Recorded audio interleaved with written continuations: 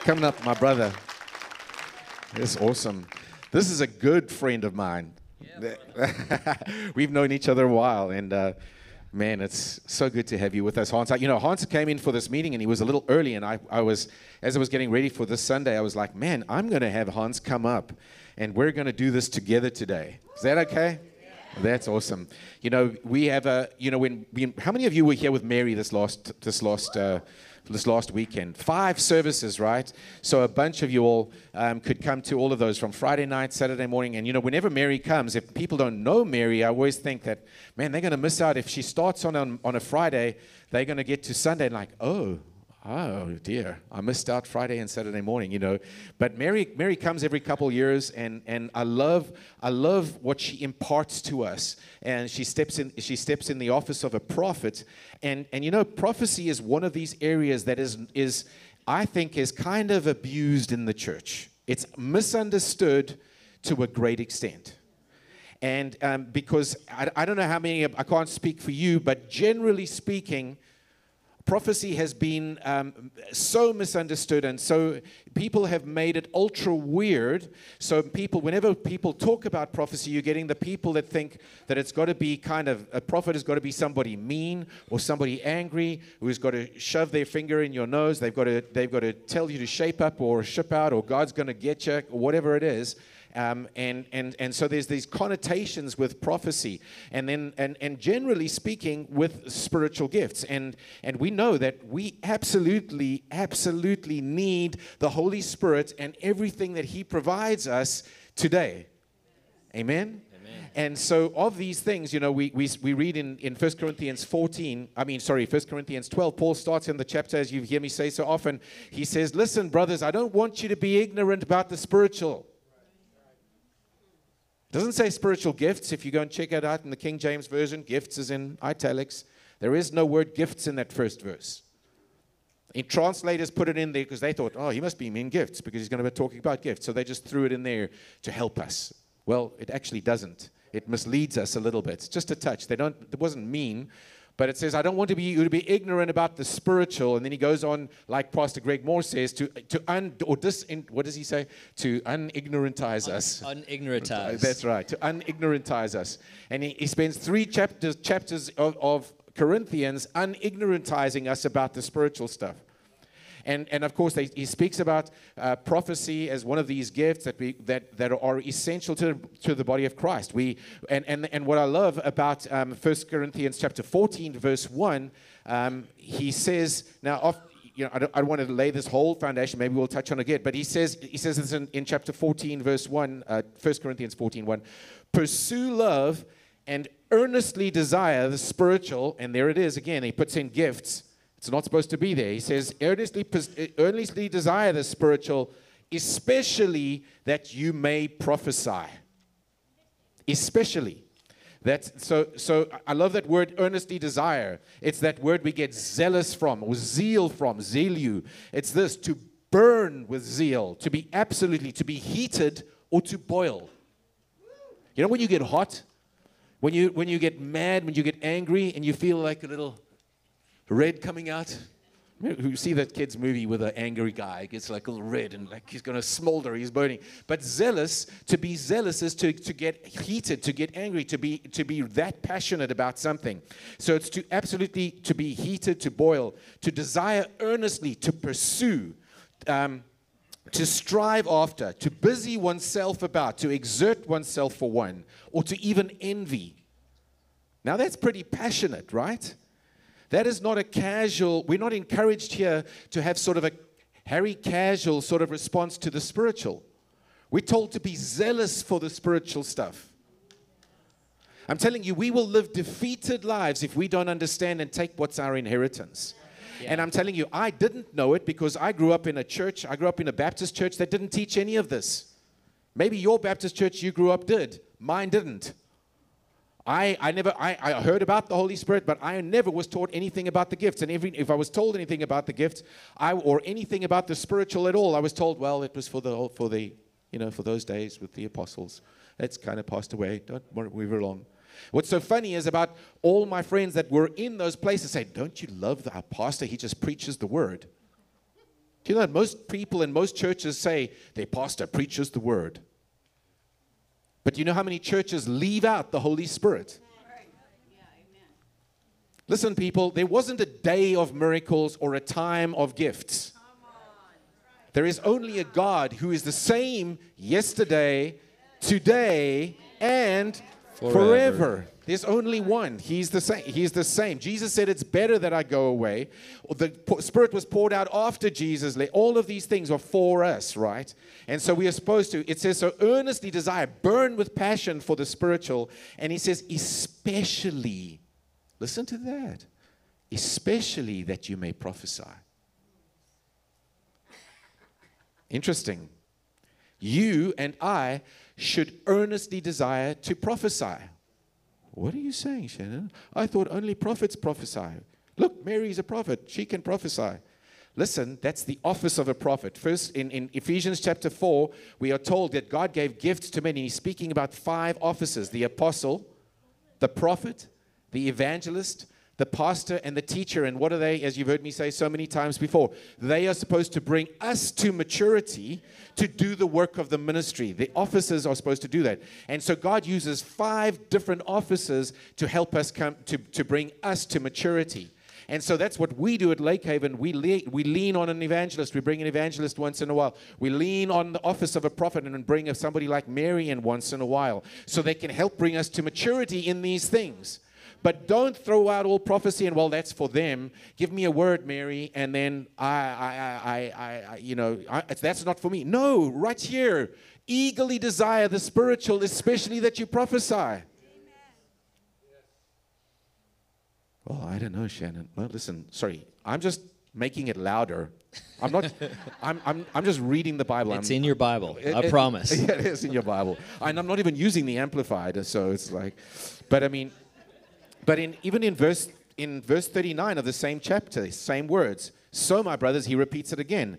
Earnestly desire, be zealous for, get heated about, earnestly strive for, he says, to prophesy, and do not forbid speaking in tongues. You know, I digress a little bit, but we were talking about tongues and the power of speaking in tongues. I never grew up with understanding tongues. And you know a little bit about my story. When I was in high school, I went to this little Assemblies of God church, and Jim and Jenny Morkel took me to the little back room afterwards and said, have you been filled with the Holy Spirit? And I was like, filled? I mean, I know of the Holy Spirit. And they laid their hands on me and they prayed with me, and I prayed in tongues. And I never did again for 3 years. I strived and I tarried and I waited because my mind got involved, and I thought, oh, well, that's not for me. I don't know. I was so well untaught in what it meant to pray in the Spirit that I didn't have good teaching. But you know what? Faith comes by hearing, and hearing by the Word of God.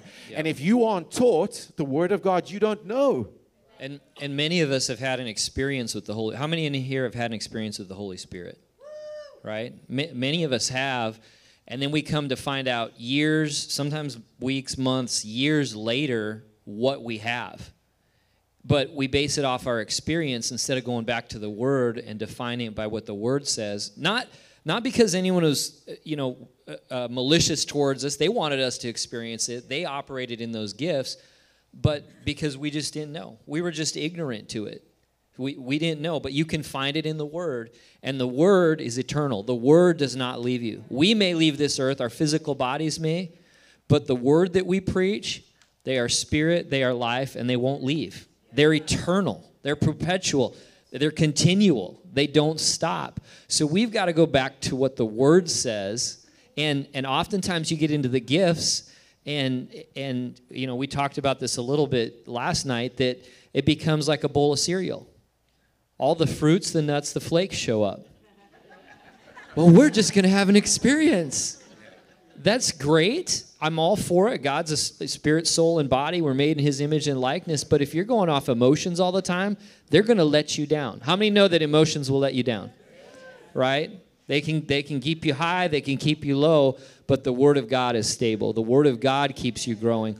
We've got to position our hearts in a place where we dig into the Word and we experience the Spirit with it. It's the Word with the Spirit. It's not either or, Both of them are working together. And praise God for Lake Haven. You're in a church where you do both. Yeah, amen. That's how it works. Yeah.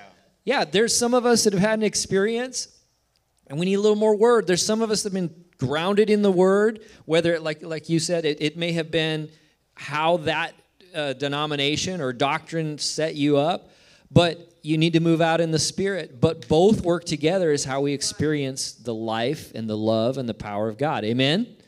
You know, it's kind of sad because if we don't know the Word of God, and listen, the responsibilities on you and I as a believer, if you're a born-again believer, it's your own responsibility to grow. It really is. Because, and I say it this way, because if you don't know, if you don't lay hold of the Word of God and you don't grow in the things of God, then you are the one that misses out. Because of a lack of knowledge. My people are destroyed for a lack of knowledge. It can cost you your life physically.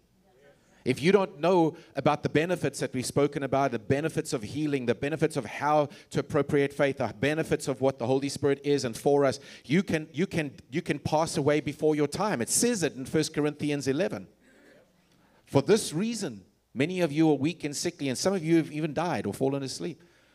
Because we have not laid hold of these things. So it's imperative, if you want to, when we come and we enter, we come into Jesus and we come into this kingdom, that we lay hold of truths and we grow, and that's why we want to facilitate at Lake Haven, and we want to help people to make it easy to grow and to develop these things. I think of 2 Peter chapter 1 in verse 3. It says, His divine power is granted to us all things that pertain to life and godliness. So right there, we know that we've been given, past tense, everything that we need for life and godliness.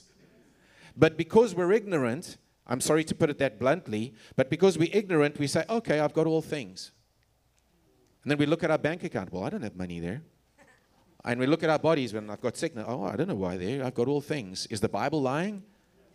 No, it's not. Because there's a process. You've got to read more than just one scripture or some preacher that tells you, hey, listen, you got it. And you say, oh, well, yeah, amen, hallelujah, I've got it.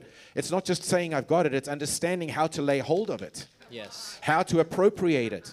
Because there is, and it says right then when you finish the verse, that we have these things through the knowledge of Him who called us. And then it says in verse 4, which He has granted to us precious and very great promises, so that through them you may become partakers of the divine nature. There's a way to lay hold of what the promises are, to appropriate the promises into my life. I want you to understand it. They have been given, past tense, but I need to lay hold of them and appropriate on my life. Or guess what?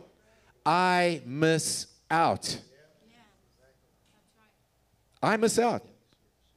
And I'm telling you, I've met people who are like that, who say, well, one day when I get to heaven, you know, God's going to have to apologize to me if I die. I'm like, oh, really? Okay, we'll see how that one works out for you, you know. But it's just like we've got to lay hold of the promises. So I know that's a little bit of a foundation, because when it comes to, we're zoning in on prophecy. Prophecy, like tongues, has been one of these arenas where there hasn't been some good teaching. How do you do it? What is prophecy about? Some people, they have a sort of a brushed overview of the Bible so that they understand, well, listen, if God says it back then, it's going to happen. Do you know that that's not true? Amen. Wow, See how it quiet got quiet. Do you guys hear that? It's quiet up here. Let's give a quick example. Okay. Now, God, if anyone knew how to prophesy, do you think it would be God? Right? Back in Exodus, God prophesied that Israel would be delivered in 400 years. God Himself says this, right? We're not talking about a man. We're talking about God.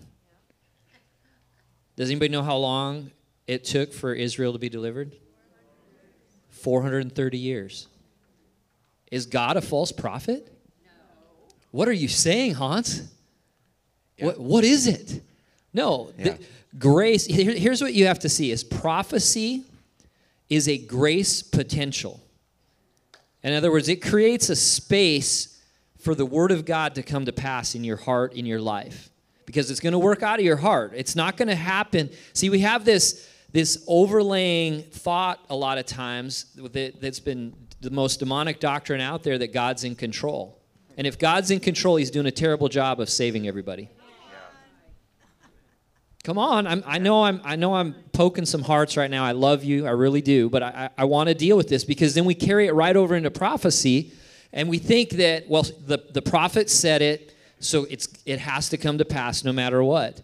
No, the prophecy is just a grace potential, but you have to combine grace with faith. Ephesians 2:8, for by grace are you saved through faith. We're not just talking about eternal forever. We're talking about healed, delivered, protected, provided for, made whole.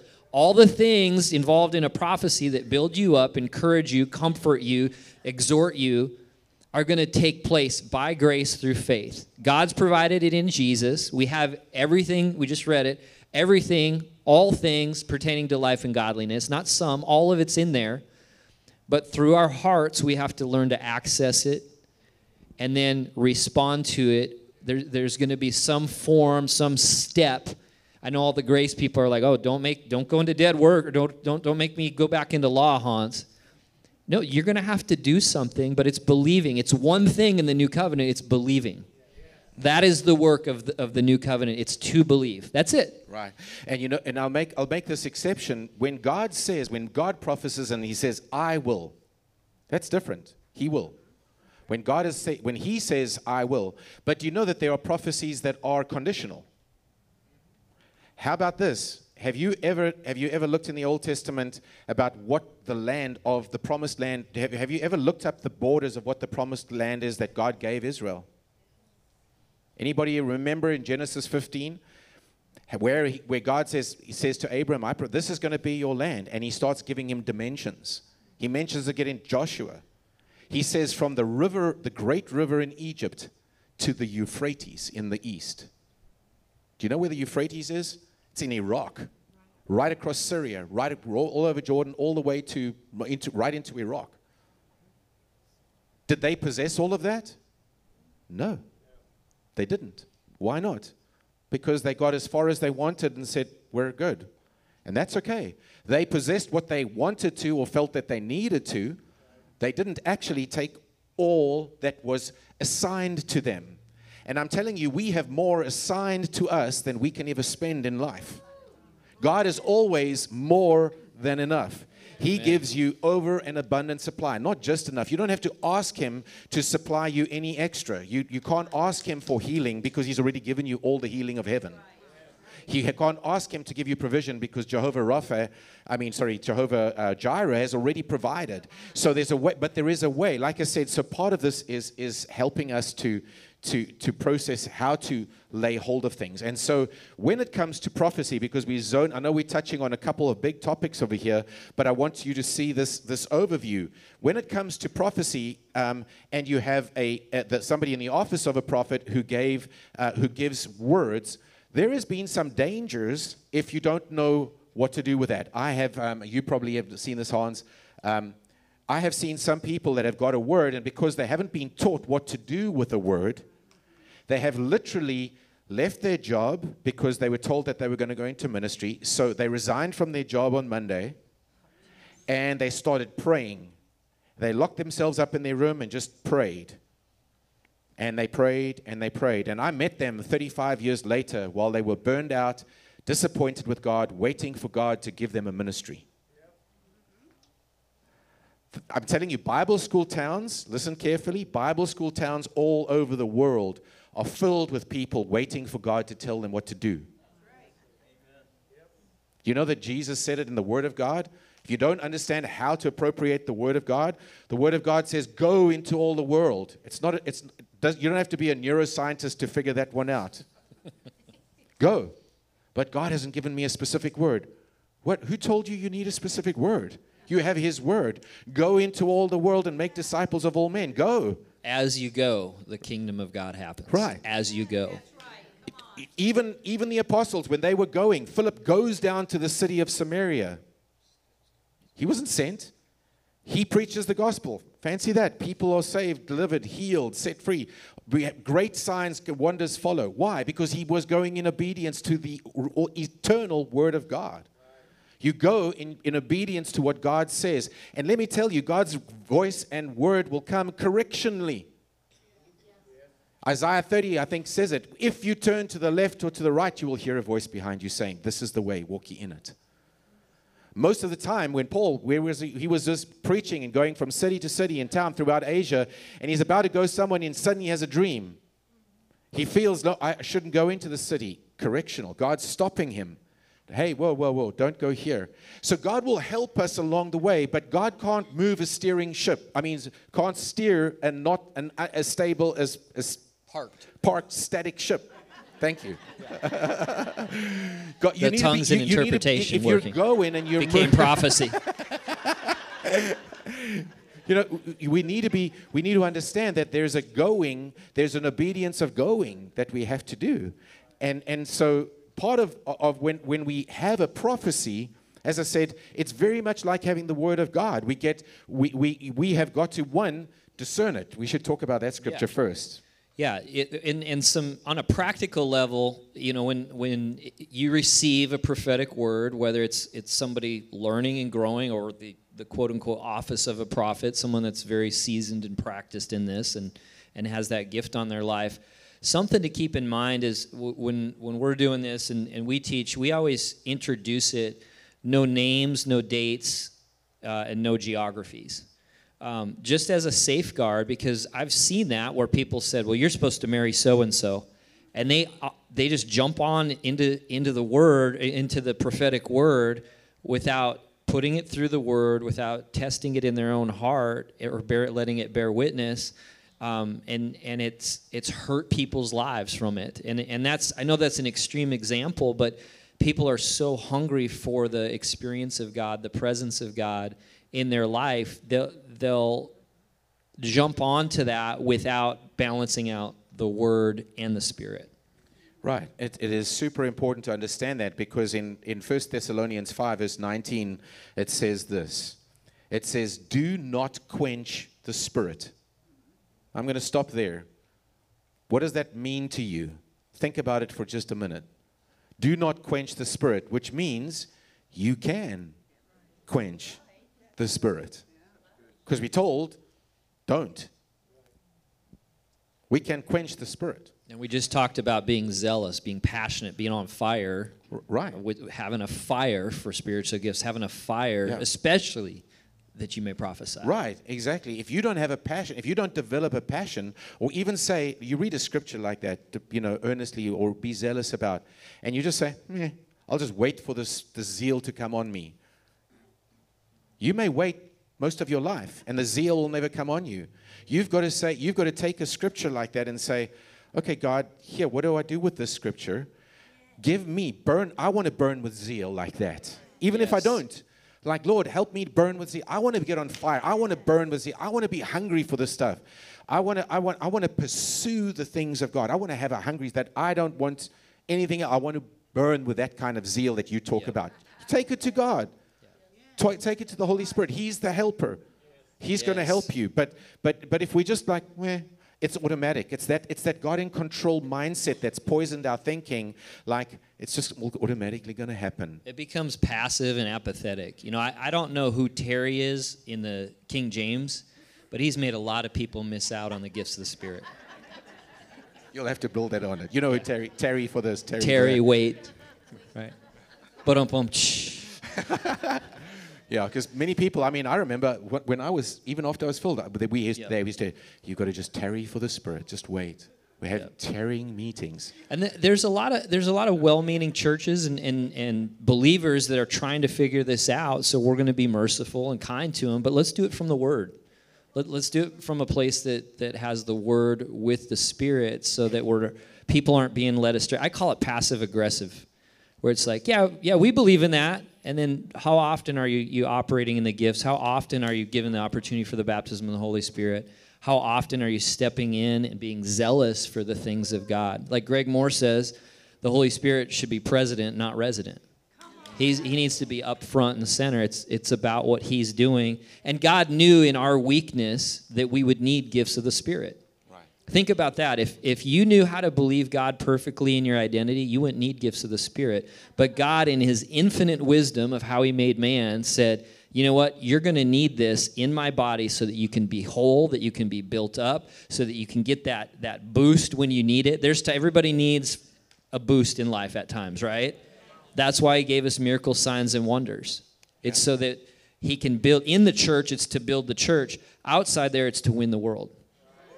Yeah, and you know, unfortunately, people have taken what God has given us, and because we've not been well taught, then we've taken it, we've become weird. So the Holy Spirit is considered to be kind of weird. Anybody who talks about the Holy Spirit is considered weird. Like if we put the Holy Spirit, most of this town will think, oh, that's a weirdo church. They probably just run around the church and laugh and fall down and, you know, that whole gold dust, gold teeth, blah, blah, blah, blah. Listen, guys, whatever it is, it's like, are we pursuing stuff or are we pursuing Jesus? Yes. Are we a worshiper of God or are we a follower of the stuff? Forget the stuff, people. We need the Holy Spirit to do what he told us to do, to be the helper and the teacher. It says believers, that miracles, signs, and wonders follow believers. We don't follow them. Most of the church is chasing after something they already have because they don't believe they have it. Big difference. That stuff follows, goodness, mercy, they follow me all the days of my life. But miracles, signs, and wonders, they're in there too. They follow us as believers. It should be expected. Yeah, earnestly seek the giver of the gifts. Don't earnestly seek just the gift, because then the gift has become an idol. It's something you have. It's something you perform with. Instead of saying, God, work this through my heart, and by me being here, I represent you. Any opportunity, if we have a dead person here, we can raise them right now. Any gift of the Spirit is available for those who believe. Now, you're going to have your personality, the things you tend to flow towards, move towards. Praise God for that. That's how God made us. But don't limit yourself. You know, Jesus said, according to your faith, so be it unto you. As your faith is, so be it unto you. Galatians 5:6 says faith works by love. So according to the revelation of God's love for you, you can work in any and every gift you need at the time. You just simply need to see the opportunity. Faith sees opportunities that carnality does not. Right. And I mean, when Haans came here last year and he spent, how was it, almost a week? It was about a week, yeah. So I wanted Haans, and Haans and I had been speaking about this workshop for I don't know how many years, a number of years. Yeah. And so Haans came and did that workshop here for about a week last year to make it real practical. And so he's just got this book out. How long is it? It's only a couple of days. It's, you just got it printed. Yeah, like maybe a month or so. Flowing in Grace. Couple months. Spiritual Gifts Foundation. There's a teacher edition and a student edition now, and that comes from basically what you put together for this. It just grew into that, and God stirred me up in that, and it's made for discipleship. It's a discipleship tool for Bible studies, prayer ministry teams, things like that, to grow. And the thing, there's always a renewing of your mind part, okay? So that's what the workbook's for, but it's really about the application. It's really about being together in the presence of one another and watching the gifts come out of people. And we saw it last fall. It was so much fun. Who was here for that? We have a handful. Yeah. Did you guys have fun? Yeah. It's fun. We need to show people, especially the church, that God's fun. You know, God.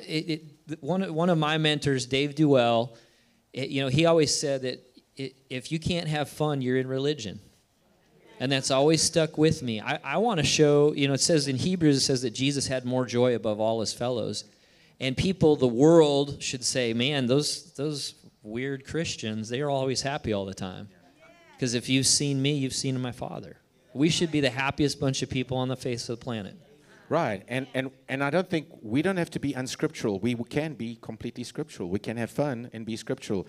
And we can also give ourselves some grace. We call Wednesday night overflow, we call that our sandbox.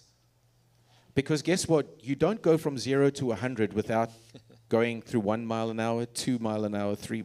You go, it's progressive. Everything in the world is progressive. You learn A baby learns by walking and he doesn't give up if he tries to stand up once and falls down and says, I can't do that. I'm not qualified. Maybe it's for the special babies. They can walk. I tried that and I failed. Can you imagine?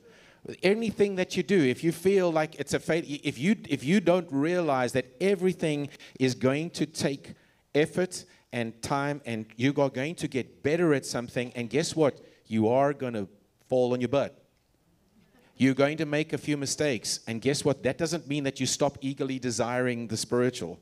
That means that you press in, and that's why, like what Haans said, in growing, you avoid those things like names, places, dates, things like that, geographies, things like that. Because when you're growing, now I'm not saying that you can't have a supernatural, massively powerful gift of discernment and words of wisdom and words of knowledge, and you've got these. Great. If that's the way that God uses you and uniquely gifts you in the body of Christ, fantastic. But we don't start there typically. So that's a safe place in the sandbox to start. Avoid those things to try and be super spiritual. If you're trying to be super spiritual, you need to check why. Are you trying to serve your ego, or are you trying to bless somebody? Our goal is to love. Ministry is always about trying to help the other person. It's not about trying to inflate my ministry success. Yep. If you're worried about how you look, maybe you've got a little bit of too much ego. And we all have it. Lest you think that you're immune. We all have it to different degrees. It's something that we all have to be aware of. That's why the love part of 1 Corinthians 12, 13, and 14 is so central. He says, listen, love is the centerpiece of this whole thing. If we're going to operate here, you've got to understand it's got to be done in love, or otherwise it's a clanging cymbal. It doesn't matter how much faith you've got. It doesn't matter if you've got words of wisdom. It doesn't matter, because it's got to operate in love. Yes. And so that is absolutely key. And of course, you saw how Mary flowed, right? Last week, Mary demonstrates love. Whether you wouldn't have even noticed Mary giving a word of correction. But she did. You know why? Because a word of correction, when it comes from God, is always edifying, exhorting, and encouraging. Yep. It makes you feel like, man, that's great advice. You see, but that is how God corrects us. He uses His word. He's always going to speak to us gently. I mean, until we're about to step into the road and you've got to jerk somebody out of it, if it's that imminent, sometimes you can speak pretty directly to somebody to save their life, right? You're not going to say, hey, I don't think you should step into the road.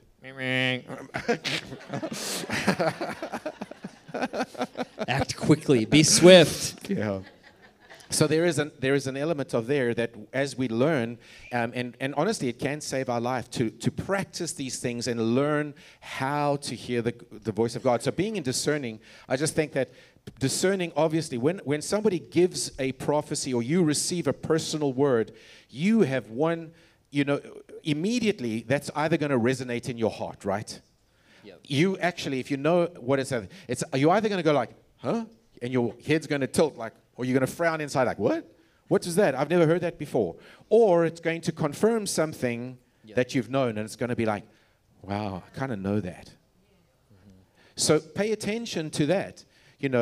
When somebody gives you a word, make sure you go and write it down. And I must ask for forgiveness because we've just had a technical glitch, and we're trying to get all of those MP3s uploaded. So they will be uploaded, but you write down the prophecy that you've got that's been given you, or given it. If somebody put it on a word, write down what you know, whatever it is, but write it down and then discern it. Go, like, okay, Lord, does that resonate with something in me? If it resonates, great. Then we can take it to the word. Does it line up with the word? Yeah. And prophecy isn't the first place. It's after the word. The word is the priority. There's a lot of people, I need a word. Well, what have you done with the word that you have? Have you been faithful with the word? Are you putting it into practice? I'm not talking about just reading your Bible. That's fine. I'm talking about let the written word become the living word by letting the Holy Spirit breathe upon it. Do you keep it, like Shannon's saying, listen to those prophecies. Write down those prophecies. Make them plain. so that your natural mind can begin to cooperate with what the Spirit of God already knows, but it can cooperate and begin to see and get a picture, meditate, mull over, think on, contemplate what is being said, because that's where it's going to come to fruition, is through your heart. It's always inside out. I think a lot of times we look at prophecy as outside in, that this is happening to me, instead of saying, no, I'm just calling forth the witness that's in you, or I'm going to birth and stir something in you. It's going to be something that firms up, that speaks with and firms up a truth that you've been working on in your own heart. But it's not an outside-in proposition. It's inside out. It's always the Spirit of truth. It's always the Holy Spirit bearing witness, comforting, counseling. Hello, counseling. What do counselors do? They talk it out. They listen. Oh, my gosh, they listen. Good counselors listen, and great counselors, ones that are effective, point you back to Jesus. We've got the Holy Ghost. We've got the best counselor of all time. But the thing is, we have to learn to connect with the finished work, our spirit man, and our heart. That doorway between your heart and your spirit is whether you win or lose. That's the very tipping point. And that's shaped by the Word. The Word of God is actually what will shape that doorway in your heart. Amen? Amen. So I want to carry on in that First Thessalonians 5. So 19 says, don't quench the Spirit. And then it says, do not despise prophecies. Uh-oh. Do not despise prophecies. And sadly, we've generally despised prophecies because they've been so weird and wacky, generally speaking. But we're told not to despise prophecies. And then it says in verse 21, but test everything and hold fast to what is good. Test it. Check it out. Test it. Hold fast to the good. That's the same thing as eating the meat and spitting out the bones, or eating the hay, as Brother Hagen used to say, and spitting out the sticks. You don't have to eat it all. It's not one size fits all, and it doesn't really. So you've got to process that. Yeah. So how do you test the spirits? Let's go over. I know I'm throwing a curveball to our media team, but could you go over to 1 John chapter 4 and verse 1 through 3? Throw that up there real quick. So how do we test the spirits? This is just very practical, and I want to see it from the Word. You know, people have different methods or different things of what they think that might mean, but let's go there for a second if we can. 1 John chapter 4, verses 1 through 3. There it is. Here we are. Okay, it says, Beloved, do not believe every spirit, but test the spirits to see whether they are from God. So the first thing you're looking for is to see if it's from God. Okay, for many false prophets have gone out into the world. By this you know the Spirit of God. Every spirit that confesses that Jesus Christ has come in the flesh is from God. Confesses means to speak the same as. It's going to bear witness of the life, death, burial, and resurrection of the Lord Jesus Christ. That's how you test prophecy. It's not going to deny it. It's not going to push your ego or carnal desires to, exceed the Word of God. You know, if I prophesy over T and Stacy and say, I really feel like the Lord's just saying right now that He wants you to go rob a bank. Let's test that. Let's test that word. Okay, I know I'm using an extreme example, but it gets a little dicier when you have things in your heart or things you're overcoming and in process and maturing in, and you don't know which way's up. Anybody ever been there? And you're hungry and you're looking for that confirmation, that something to bear witness, like, God, I got to see this because I'm struggling in this. And I use that extreme example because I want to show you that it's going to be done in the conversations of grace and faith. That's who God is. It's going to be done in the love of God. And like Shannon said, it may be corrective. We said correction in grace, church. What's going to happen? No, it's to say, here's the truth. The truth that will set you free is more valuable than how you feel about it. And I say that in love. I really do. I'm not trying to, if that hurts you, come talk to me afterwards. I love you. Okay? I mean it. Because the truth, the greatest, I think Jim Richards says, the greatest the truth that offends you the most has the greatest potential to set you free. It's that same doorway in your heart. When you got born again, you gave up your right to be offended. That's bonus material. Yeah. Anyways, verse 3. I'm sorry. No, carry on. You have something? Okay, verse 3. It says, and every spirit that does not confess Jesus is not from God. This is the spirit of the Antichrist, which you heard was coming and now is in the world already. Real quick, before you all freak out and think we're in Revelations. Antichrist, Christ means the anointed one and his anointing. Antichrist is flesh. Sense-based knowledge, carnal knowledge that says, oh, I'm feeling this, I'm sensing this. I'm going to, through my natural thinking, going to go this way. That is against the Spirit of God. The Spirit of God says, do it this way. This is based on truth. The Spirit is life because of righteousness. I will give you a place in me where you can function above the world system, beyond the world system. You're in the world, but you're not of it. We have to function here while we're here. Let's make the most of it. Let's make it count. But for us to do that, we're going to have to learn. You know, Luke 2:52 says, this is, I believe this is a word for somebody. Luke 2:52 says that Jesus grew in wisdom, favor, and stature with God and man. If Jesus had to do it as a man, the Son of Man in the earth, we're going to have to do it as his body. We're going to have to grow. Everybody turn to your neighbor, turn to one neighbor and say grow. Turn to your other neighbor and say up. Okay? We have to grow up. We have to mature because that's what healthy things do. Healthy things mature and grow. They don't get stuck. We get stuck sometimes because we're traumatized because we view something outside of the Word of God and then attribute it as, and we end up judging God, saying, this is who you are. And God says, but this is who I've said I am. Will you believe it? And then we've got to be willing. Can I say the repent word? Go ahead. Another Christian cuss word, repent. Right? Yeah. Repentance is a gift. We should live in it. We have to be willing to change our thinking, to say, you know what? To me, it's not change your thinking or else. It's, am I willing to give up my view and opinion for his? Only if you want abundant life. Only. Yeah, that's all. If you don't want abundant life or the benefits or the gifts or freedom, then but just I don't want to work. Do it your own way. Yeah, I'll try it my own way.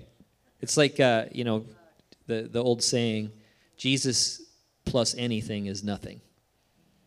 Are we willing? Are we willing to rethink? Are we willing to say, God, change my mind? Because I think you're good, this good. I may have even experienced you as this good. Romans 2:4. It's the goodness, the kindness of God that leads us to repentance. So we're not going to preach repentance in that way. We're going to preach the goodness of God because that will always lead you into changing your thinking.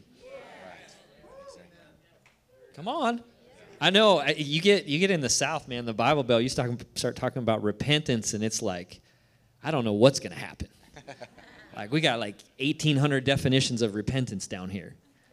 And it's the process of, I'm going to focus on the goodness of God because that will help me effortlessly to rethink how good God is in my life. But that takes work. It does. And so testing the spirits and checking it out is to recognize as genuine is such a critical piece of when you discern a prophecy, you test it out.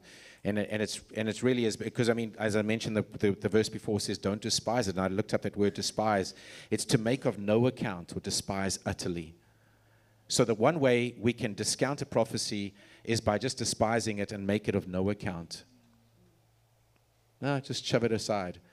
Then we quench the spirit and we make it of no account. But if we don't just swallow everything hook, line, and sinker, so to speak, either. So it is important for us to check out, like Haans is saying, the spirit and what we're going to do with that. Does it line up? Does it line up with the Word of God is the biggest thing. And once it sort of passes the test, and like I said, pieces, is there more that you wanted to say on that particular piece? Just real quick, I wanted to add just a kind of a scripture that goes with that. It's 1 Timothy 4:14. It says, do not neglect the gift that is in you, which was given to you by the prophecy with the laying on of hands of the eldership. If you neglect something, if it's like you don't feed it, you don't clothe it, you don't house it, that's neglect, right? And Jesus said he couldn't do any mighty works if he didn't abide in this Jesus. He had to abide in the Father. Well, it's the same with us. If in this specific with prophetic words and prophecy, don't neglect it. You have to feed it with the Word of God. You have to add faith to the grace potential that's been given for it to come to pass. But if you just let it go, if you're passive about it, well, just whatever will happen. We don't neglect our kids. We feed them, we clothe them, we love them, we nurture them, and they mature because it's part of development, part of growth, part of being healthy. There's miscommunications, there's frustrations, there's things we work out, right, as parents. But it doesn't change the process. That's powerful right there, because you can be alerted to a gift that you haven't if you've never really. So sometimes you're not aware of it, and that's what the prophecy is for. It's like it stirs you up, and so there's a way to stir up the gifts, and we're not going to go into, because praying in the Spirit, guys, you just got to be doing it. I got to say, we can speak for days on it's just huge. It's powerful. But that's one of the ways we can stir up the gifts inside of us, and is by praying in the Spirit. But besides all that, I want to get to this place, and I know we've already gone a little, but there's this piece now. What do you do with this? Because this automatic, you've been given this prophecy, you've recognized it, you've tested it. Now what? Do you just sit on your proverbial couch and wait for God to do something with it? What do you do with it? And I believe that obviously you take it before the Lord, and you got to bring it to the Lord, and you got to pray about it and say, okay, Lord, I've got this word, and what now? What next? How do I because it has to be mixed with, like everything, by grace. We've been given, with the gift that we've been given is by grace. It's a God-given thing, but it takes me to bond, to set faith toward it. In other words, and that's, how I receive it. It's mine. I'm lay hold of it, and I've got to put faith with it to walk towards it. But that doesn't mean inactivity. I actually have to sometimes do stuff. I gave this example on Wednesday night at Bible school. When I was in Bible school in South Africa, so I can't speak for Bible school. I've seen some similar at certain Bible schools in America. But I had lots of guys that had given a wonderful prophecy, and they were like, oh, well, when you talk to them, they were like sort of bragging with the prophecies that they were each given. Well, what are you, brother? And I was like, I don't know. He says, well, I'm a prophet. And somebody else would say, you're just a prophet. I'm an apostle. And they were all bragging about what prophecies they've been given in their life. And honestly, I'm something. but it was almost like they were bragging about these prophecies, like they earned them somehow. And they were just, and thank God they'd gone to Bible school, because that's a start. But I tell you what, if you don't know what it is, because these guys, when they get these inflated ideas of something, of what this is, then it's like when they left Bible school, none of them wanted to go and work anywhere.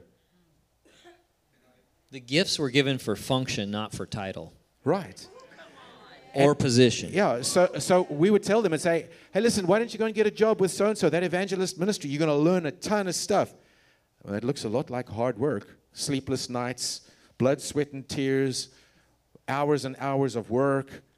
I'll just wait for me to become the prophet or evangelist that I am. I mean, literally, we get letters sometimes at the evangelistic organization that I worked with Ed. God told me I'm going to be an evangelist. Please provide me with a sound system, a stage, a truck. Like, how do you think you get there? By reason of use. Exercise your senses. You got to start somewhere. And it's the proverbial, be willing to serve. Don't strive to lead, strive to serve. Yeah. That's good. Jesus is a servant. He served everywhere. Used to tell Bible college students, and they don't like this. Get out of Bible school and go and serve. Yep. Serve, because God will exalt you in due time.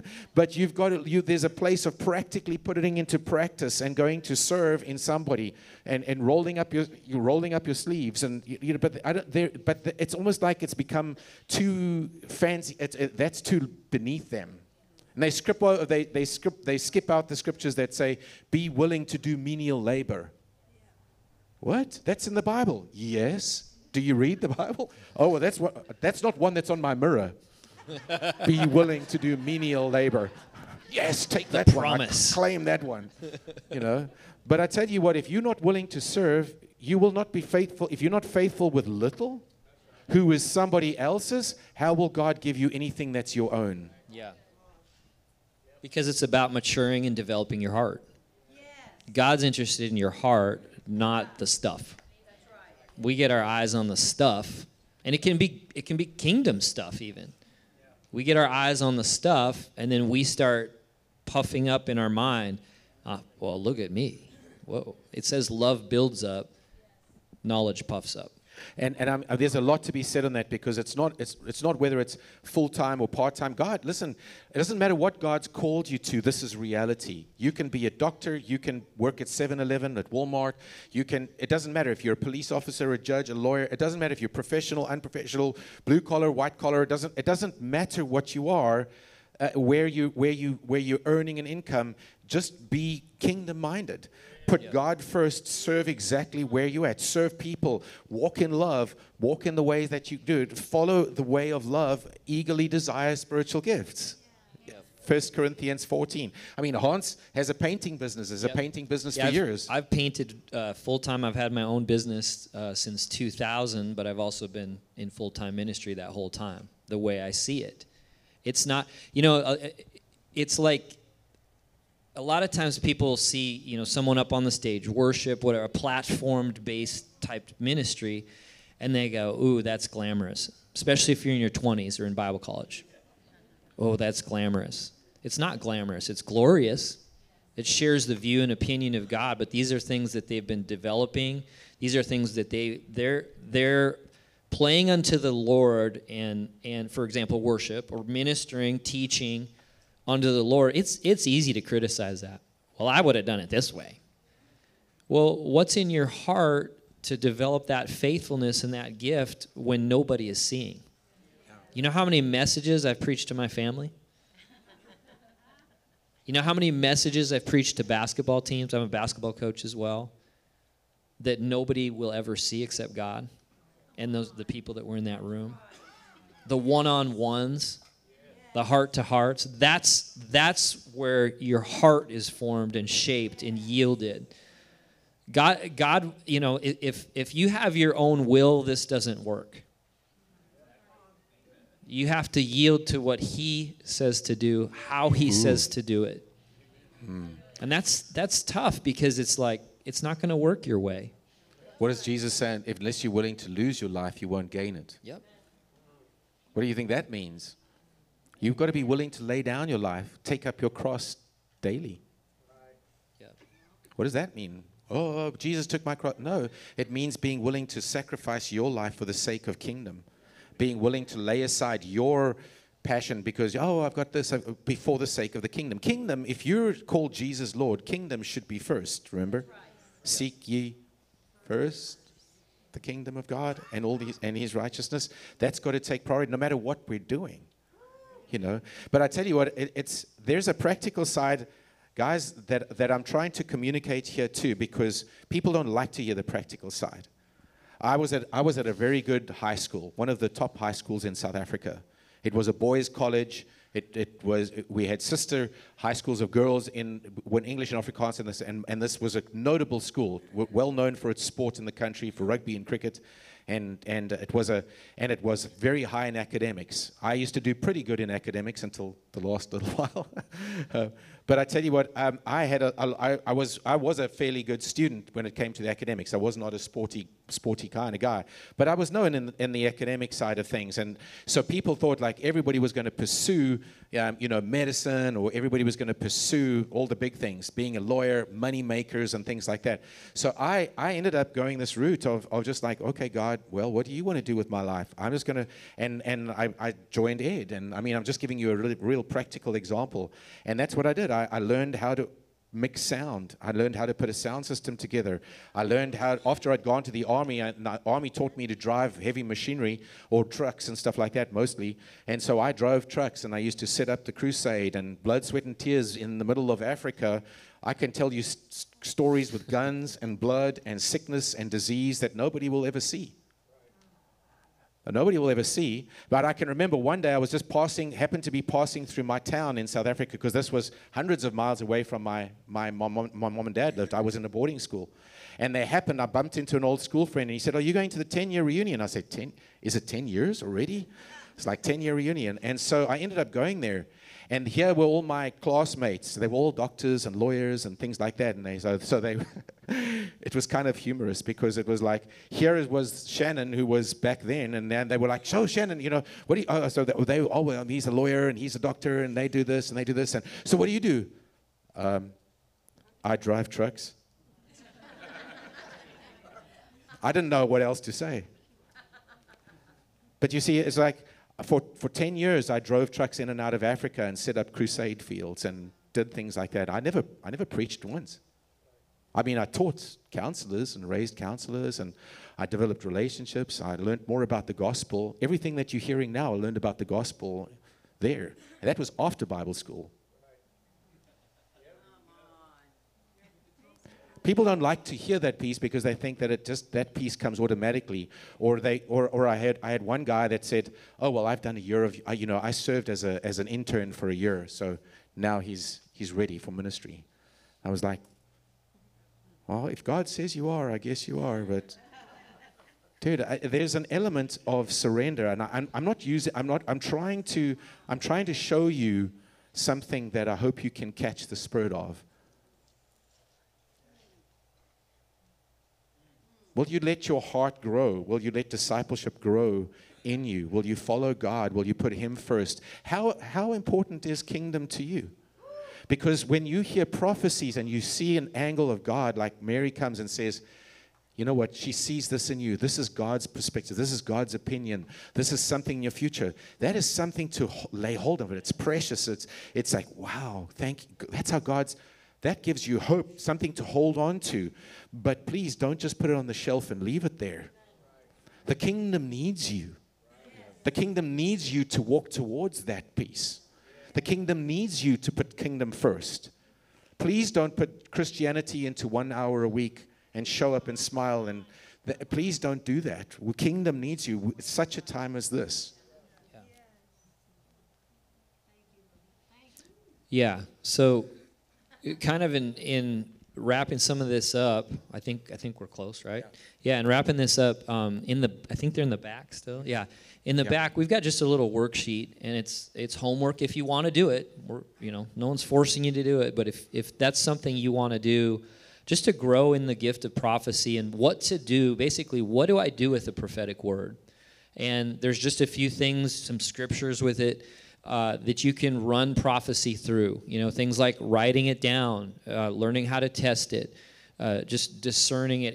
And really what it's about is developing your heart, planting the Word of God in your heart so that you can accurately discern, interpret what God said, and then what's the step of faith to begin to apply it. I've got to mix this with faith. God did His part. He gave us gifts. He sent Mary or other prophetic voices in your life. He gave you a word. What are you doing with the word you've been given? That's the challenge. And again, this is your choice. It's a free will choice. Doesn't change anything about your purpose or your sonship. Or how much you loved. Or how much you're loved. You'll always be loved as much as you ever will be. But it can change how you grow. The timeline of your growth. And it's not like, I got to grow. No. It happens naturally. But your job is to plant the Word of God in your heart and let the Spirit of God do what it does. How, we do not know, but He brings increase. I promise if you plant the Word of God in your heart, He'll bring increase to your life. If you plant the Word of God, discerning the prophetic word you got, He will bring increase to your life. He will build you up. He will encourage you. Amen? Amen. Does that help you? Amen. Let's pray. Hans, why don't you pray for us? Well, Father, I just thank you for today. I thank you for all your children that are here. I thank you, God, for your love, your logic, your intent, your character to back up your word. That's who you are. And right now, if there's anybody in here maybe that you've never received Jesus into your heart, you've never made Him Lord of your life, when we're done praying, I'd like you to come down up front, and we've got a ministry team, and we'd be happy to pray with you. As well as if anyone wants to receive the power, the empowerment to be a witness, to produce miracles, signs, wonders, evidence, testify of the Lord Jesus Christ. God wants to empower His body to be built up, to go win the world and change lives. So right now, in Jesus' name, I just thank you for sealing this word in our hearts. I thank you, God, for just the discovery of these prophetic words, of things that have been said to us. We lay down offense. We lay down anything that would cause us to despise prophecy or quench, put a fire on that zeal for the gifts of the Spirit. We open them back up in Jesus' name. We thank you for your great love for us. And I just call everybody blessed in Jesus' name. Amen. Amen. So respond to that if you want to be filled with the Spirit, or if you